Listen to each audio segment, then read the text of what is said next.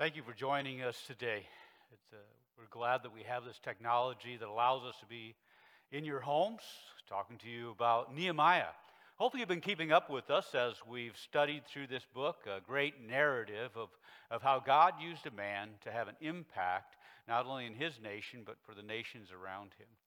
And I would like to start our time with prayer and then look a little bit more at what is happening in the life of Nehemiah. Father, we thank you for the privilege of sharing your word.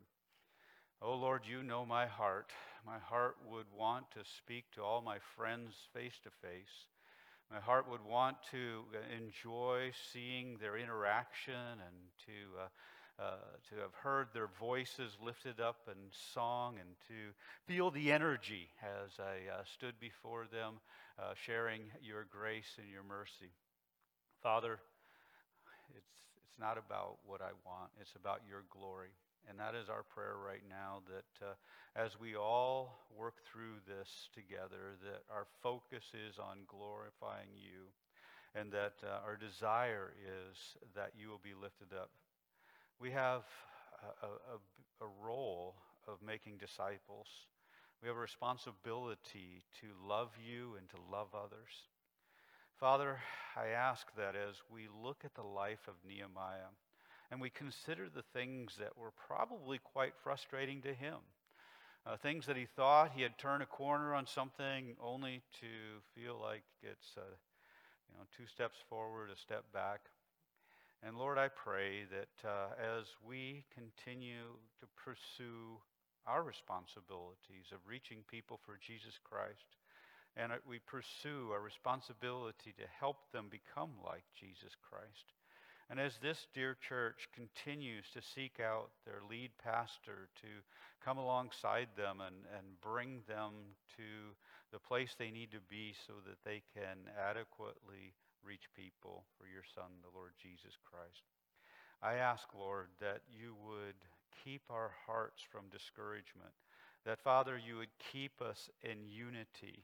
Help us, Lord, to work towards the goal that you've called us, and that we may not get distracted by the things that are going on around outside of us, and for those things that might be going around amidst us as we navigate these challenges.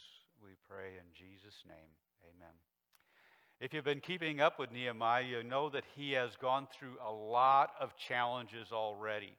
In chapter 1, he hears the bad news about his home people, Jerusalem, and how the walls are broken down and how they're having all these difficulties. He works with the king, gets permission to leave, gets all the resources that he needs, heads to Jerusalem, assesses the situations, rallies all the leaders and the people together, and is working diligently on the wall as they each take on their portion and work together in unity. Then comes obstacles and opposition from all different directions, and he is faced with not only building a wall, but protecting the people. And he's working through all these various things, and then in chapter 5, we find out that the pressures from outside are going to be matched by the pressures inside. It's interesting, we can get so focused on making sure that we take care of all the externals when the real issue might be on the inside. It's one thing to make sure you got a wall to protect you from the enemy without. What do you do to help protect yourself from the enemy that becomes within when we have internal conflict? Please follow along with me, if you would, in Nehemiah chapter 5. It says this: Now there arose a great outcry of the people and of their wives against their Jewish brothers. For there were those who said, With our sons and our daughters we are many, so let us get grain, that we may eat and keep alive. There were also those who said, We are mortgaging our fields, our vineyards, and our houses to get grain because of the famine. And there were those who said, We have borrowed money for the king's tax on our fields and our vineyards. Now our flesh is as the flesh of our brothers, our children are as their children, yet we are forcing our sons and our daughters to be slaves, and some of our daughters have already been enslaved. But it is not in our power to help it, for other men have our fields and our vineyards. Nehemiah says, I was very angry when I heard their outcry and these words. I took counsel with myself, and I brought charges against the nobles and the officials. I said to them, you are exacting interest, each from his brother. And I held a great assembly against them and said to them, we, as far as we are able, have bought back our Jewish brothers who have been sold to the nations. But you even sell your brothers that they may be sold to us? They were silent and could not find a word to say. So I said, the thing that you are doing is not good. Ought you not to walk in the fear of our God to prevent the taunts of the nations, our enemies? Moreover, I and my brothers and my servants are lending them money and grain. Let us abandon this exacting of interest. Return to them this very day their fields, their vineyards, their olive orchards, and their houses, and the percentage of money, grain, wine, and oil that you have been exacting from them. Then they said, we will restore these and require nothing from them. We will do as you say. And I called the priests and made them swear to do as they had promised. I also shook out the fold of my garment and said, so may God shake out every man from his house and from his labor who does not keep this promise. So may he be shaken out and emptied. And all the assembly said, Amen, and praised the Lord. And the people did as they had promised. Several years ago, God laid on me a mantle to be willing to go into churches that are going through times of difficulty. God has used us in a variety of facets, sitting down with those who might be in church leadership to help them work through some internal conflict that they might have. This has given us opportunities for great reward to see people come a long way in the time of their conflict. But yet it also is a time of heartbreak when things do not resolve and God is not glorified. This section of Nehemiah chapter 5 really hits my heart. For as I consider not the process of building a wall, but the process of making disciples, the number of churches across our nation that are distracted because of internal fighting. And so my desire, as I look at this passage, is not to think of Nehemiah, and not even necessarily to think of just Calvary here at Mount Pleasant, but to think of the numerous churches all around that are struggling to love God and to love others because of the internal conflict that they might be experiencing. The other sad element of that is to realize it's not only times here in churches that receive conflict, but in homes and even workplaces, neighborhoods. What a challenge it is when we don't feel equipped to deal with these types of things. That's why I appreciate how God gives us this story about Nehemiah and how he dealt and how he addressed this type of situation. Let's take some time to unfold this today as we consider not only the conflicts that he had outside, but the internal conflict here in Nehemiah chapter 5. First of all, it comes in the form of the outcry of the people. Notice what it says. There arose an outcry of the people and of their wives against their Jewish brothers. This is what we would call basically conflict that we are aware of. Often there's conflict that goes on that we are not aware of. We just kind of sense it because people's interaction with us might be different, and we wonder what is wrong. But this is a situation where there's an outcry. Conflict has taken place. Let's look at a definition of a conflict. It's not really that hard to be in conflict because it is a difference in opinion or purpose that frustrates someone's goals or desires. You see, we run into conflict on a regular basis. The point is, how do we respond to the conflict, and how do we help it work into a progress instead of working into something that distracts us? There's different sources of conflict. For example, there's those unintentional neglect. Acts chapter 6 is an example of that from the scripture, where the widows were not cared for, and they cried out. And as a result, they put inaction, more administration. A misunderstanding is discovered in Acts chapter 15, where there were those who had a theological perspective on what the Gentiles needed to do in order for them to be genuine believers. They were trying to run them all the way through the Jewish process, and they had to clarify that because of the misunderstanding. And good communication was not only from the perspective of them making a ruling on it, they ensured that they had people going and communicating that to the various churches so that they would know and wouldn't trip them up. Differences of opinion, we see that in the body of Christ in 1 Corinthians chapter 12. Competition over resources, Lot and Abraham's, their people were fighting over the little bit of land that they had, and that led to some pretty tragic things, but it is an example of some conflict. And then just sinful attitudes and desires, where James asked the question, where do wars and fights come from among you? They come from our desires for pleasure that war within us and create great conflict. In Nehemiah's situation, he had a conflict with those who were crying out. And it's important to consider what was on his plate. It'd be very easy for him to say, I don't have time for this. We have enemies over here. We got a wall to build. We got all these things going on. Can you just not make an issue right now? Can you just simply live with it? You made your choices. You got your situation. Let's just move on. There's more important things to care for.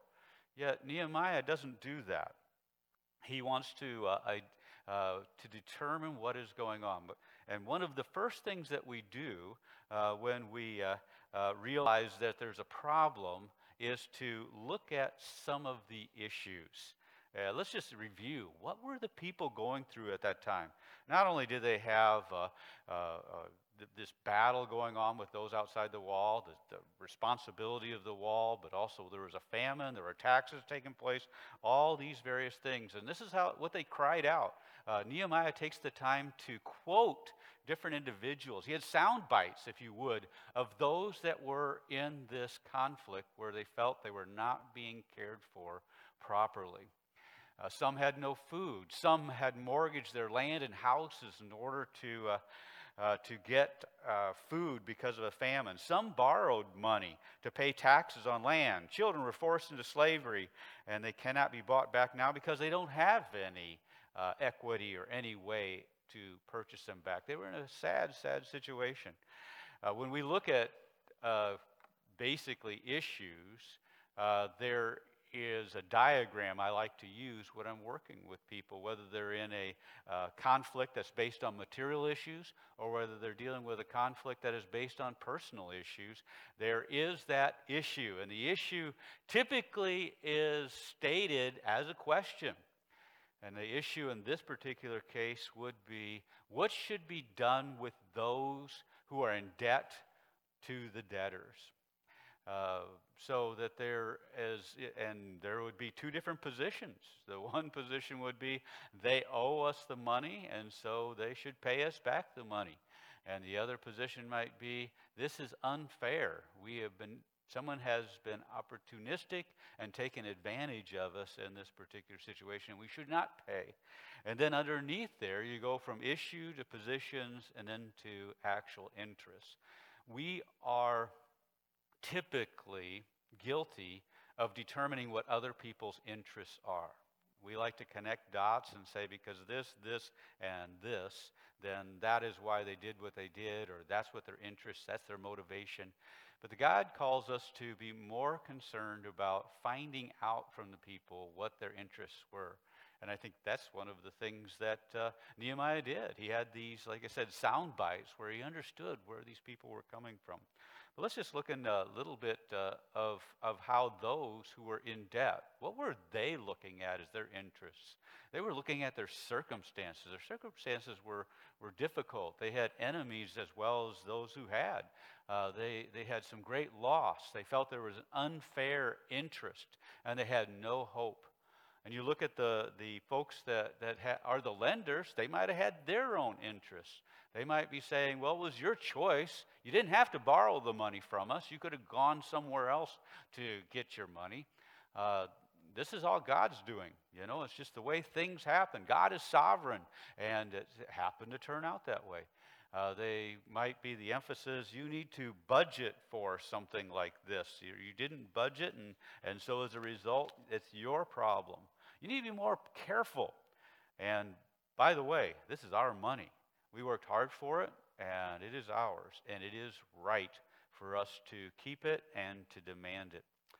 So you have some interests that are on both sides. And Nehemiah was stuck trying to figure out how to deal with the situation. Now, in Nehemiah's time, he was kind of the arbitrator and judge of the situation. I find that in my ministry, I'm typically not coming in that type of situation. I come in more as a mediator that allows people to look at the interests of each other, and they are the ones that settle what the solution should be. But in Nehemiah's time, they did things a little bit different.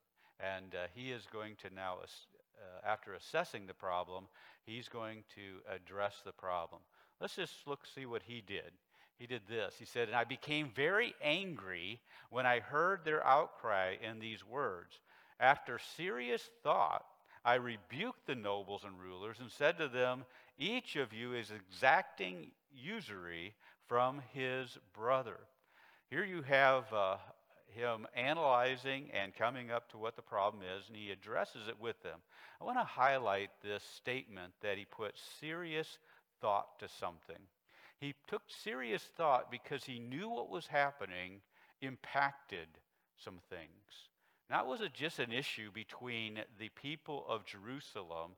This was impacting how God is seen and how the people outside of Jerusalem would see God and how they would react. So it's about our relationship with God and our relationship with others.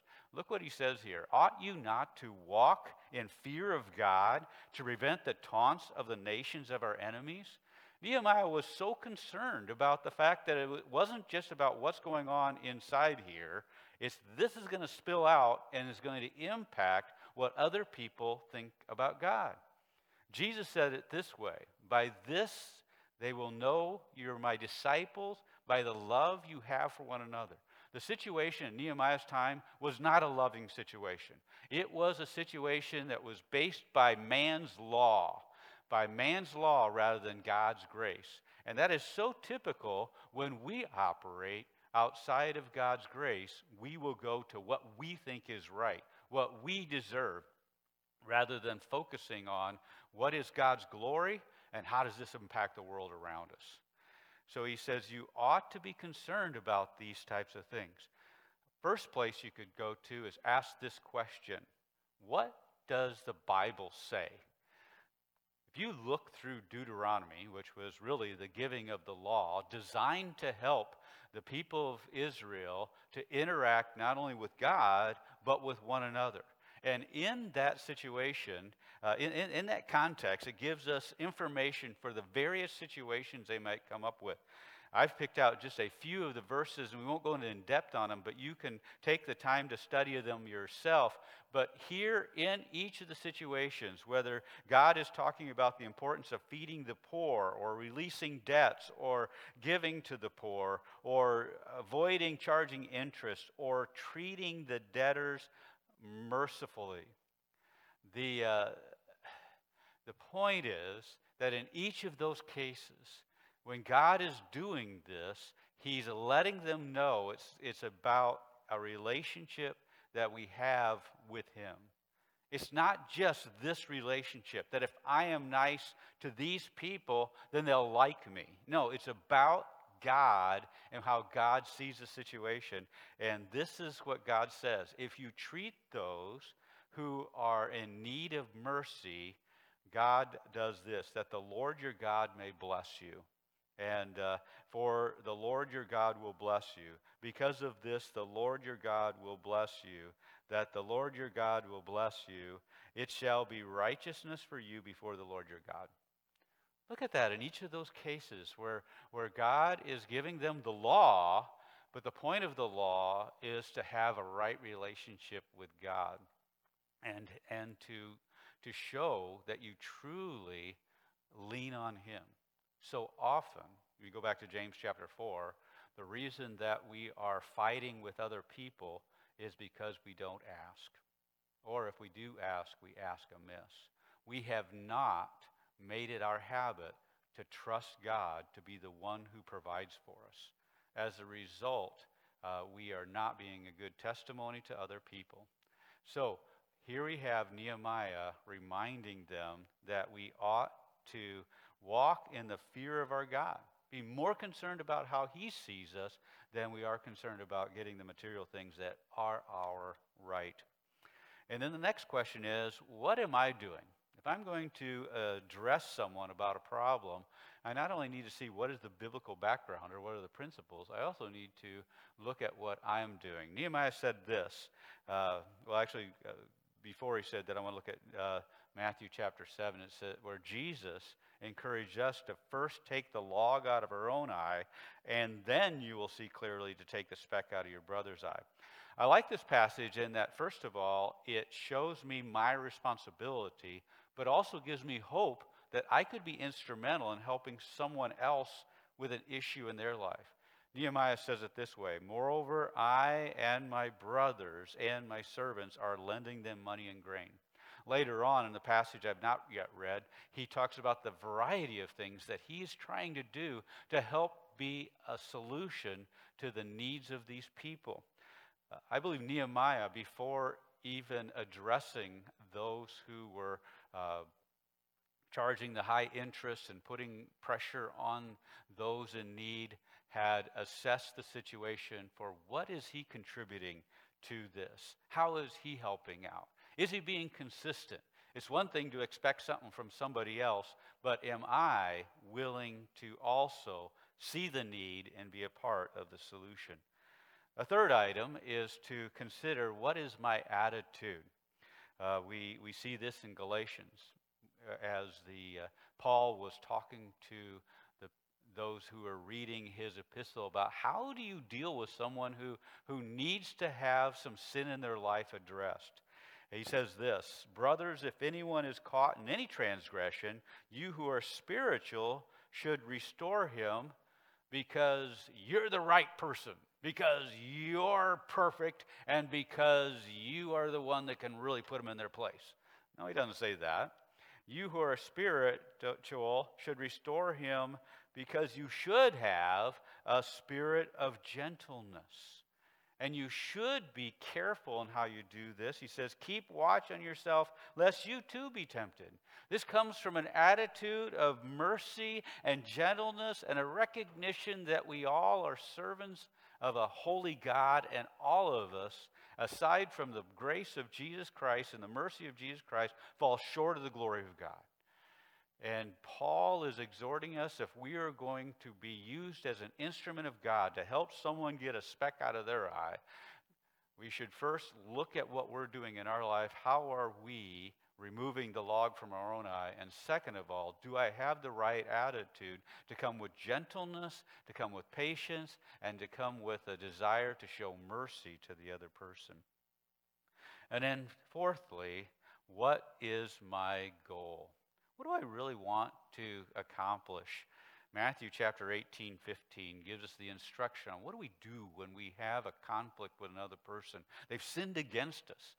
Our temptation might be is to rally around us other people that might be also thinking the same way. But Jesus says it this way: if your brother sins against you, go and tell him his fault between you and him alone. That the first place you go is to get together with the person that has offended you and talk with them. That there is a great benefit to that, because if he listens to you, you have gained your brother. If you go and talk to several other people and you gang up on your brother that way, typically you don't gain your brother. You might be able to prove your point. You might be able to have witnesses, and you might be able to have a lot of pressure that might make someone change their behavior, but you have not gained that relationship. So my goal should be, if I need to go and address someone about an issue of sin in their life or a way in which they might have offended me, I need to have not only a good biblical background on it, an understanding of what I might contribute in the situation, and the right attitude of gentleness and mercy, but also that I might go to them for the sake of not proving myself right, but making our relationship right so that we can serve God together. As believers, we are called to make disciples. We are called to show the world that we love one another. This passage is a critical part of that so that we can learn to work together rather than being tempted to work around each other because we have not reconciled issues in our relationship. The fourth item we want to look at is how that the people of Jerusalem responded. How did those who really had the hand over those poorer people, how did they respond to this? Nehemiah was quite blunt with them. I don't know as if you could see the gentleness or anything in there, but my thought is that in that he took assessment of it and serious thought. He probably considered those types of things. But the point is, they were confronted with something that really required them to change their behavior. And first of all, before you can change your behavior, you really need to change your heart in regard to what is going on. And I think that they were able to see that what they were doing was not compassionate. They were not loving their brother, and they could see from Scripture, if they went back to the Deuteronomy passage I shared earlier in our message, they would know that they're not pleasing God either, because they're not showing the fact that they love God and that they're trusting in God. They're trusting instead on their business savvy that has put their their family, their friends, into a difficult situation. Here's what they did, though. Then they said, "We will restore these and require nothing from them. We will do as you say. So may God shake out every man from his house and from his labor who does not keep this promise." Now, let me explain a little bit of what I see here. I see that in the process of change, there was a commitment. We call it, when we're working through a conflict, as an agreement. Sometimes that agreement needs to be in writing. Sometimes it needs to be proclaimed publicly. In this particular situation, it needed to be proclaimed publicly because the situation was public. People knew what was going on between the lenders and the borrowers and the situation. And so it became very public, and that's why Nehemiah brought it to that situation, so that those who saw that would be able to see the change of heart from those who had been giving that intense interest in bringing people into really slavery to them. And so this was important in that it was a show to others. When we talk about the importance of a good apology, the first element of that, we have 7 elements that we talk about. We call them the 7 A's of a confession. The first A is to include all that are involved. Now, the important thing is to try to keep this as narrow as possible. That's why Matthew 18:15 says, go to the person individually and try to work it from that perspective. But there are some times, and this is the case with Nehemiah, where it was very public and it required a public agreement so other people would be informed, could see the grace of God, could see the change of hearts, and they could also help hold them accountable to what they said they would do.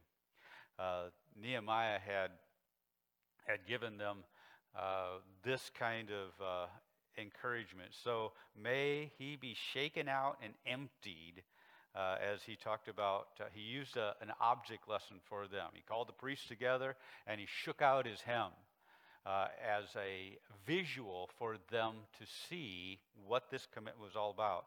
And he said that they might be emptied in the same fashion if they did not keep their commitment.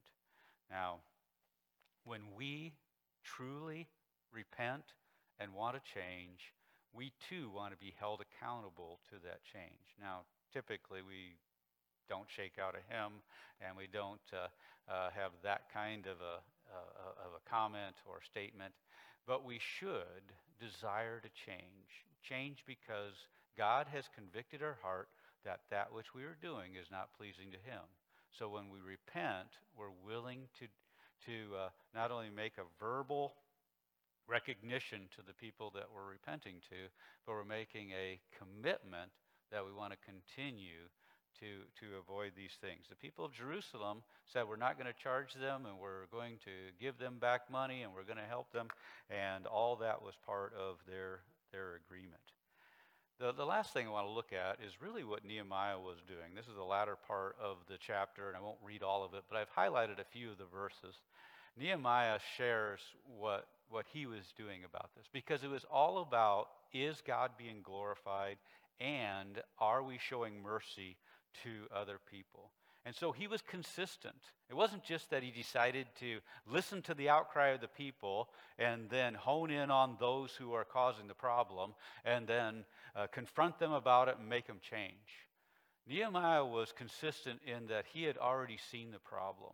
And he was already doing things. He knew that the financial situation was stressed. And he knew that he had rights as a governor, that he should receive pay like other governors had. And he knew that there were those who needed to be cared for, and that would be further strain on them. But here's what he did. He said he didn't do, first of all, the same thing the former governors did. The former governors who were before me laid heavy burdens on the people and took from them for their daily ration 40 shekels of silver. Even their servants lorded it over the people. But I did not do so because of the fear of God. It wasn't because of the fear of people. It wasn't that he was some generous soul. He knew that God would be glorified by not taking advantage of the situation. Now, it was due him to be paid, but he chose not to because he knew it would meet a great need in that situation. He wanted to glorify God. Look what it says.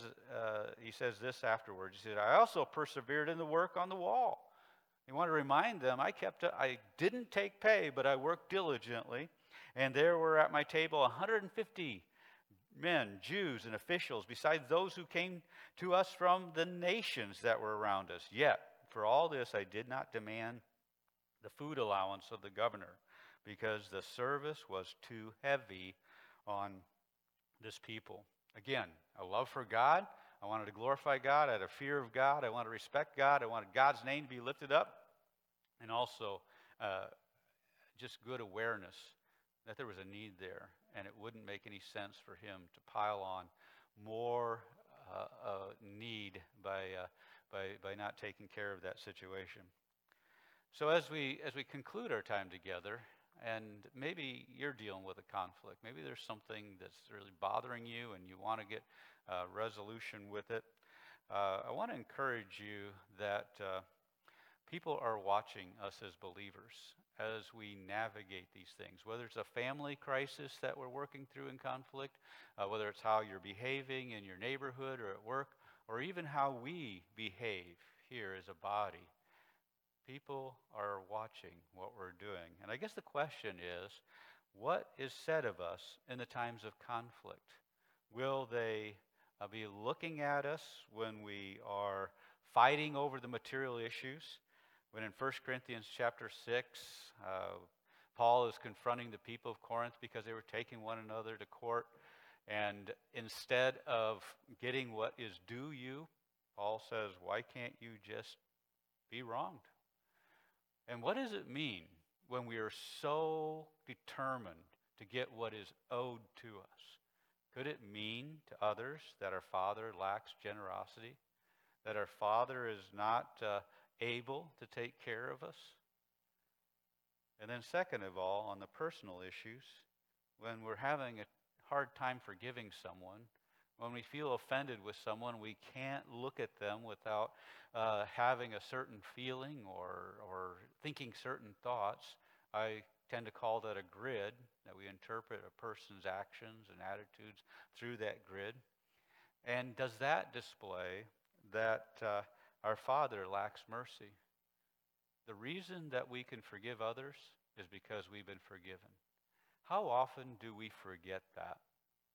I think of that passage in Matthew 18 when that servant had been forgiven of all that money he could never repay. He walked straight from a throne room where his full debt was paid and went out and found another servant to have him pay something. He forgot the mercy he had received and was not able or not willing to give that same kind of mercy to someone else. Do we get that far from the throne room of mercy? Do we fail to understand on a daily basis it's by the grace of God and the mercy of God that we can get up in the morning and do what we do and to have what we have? I think the worst thing we can do is forget about the gospel. Forget that Jesus Christ died on the cross for our sins and that we could never pay that back. That poor servant in Matthew 18 said, "Give me more time and I'll repay." I don't think he ever understood the debt he had. May we not be guilty of that. May we always recognize that we are in such a debt because of our sin that only Jesus can pay for it. And it's his gospel that sets us free. Let us consider that when we are finding ourselves in times of conflict. To remember that whatever things that we have that we feel someone is keeping from us or that we deserve, let's remember they all belong to the Father. All things were made by him and for him, and we're just stewards of it. And let us also remember that we have the capacity to forgive because we have been forgiven. Father, as we think about what's going to be said of us, are people going to say that we're always fighting for our rights? Are people going to say that we are always wanting to be right? Are people going to say that we're angry and we're unforgiving? Or are they going to say, these are people that have a God that provides. These are people that have a God that forgives. Lord, help us to be faithful and consistent in this. We ask in Jesus' name, amen.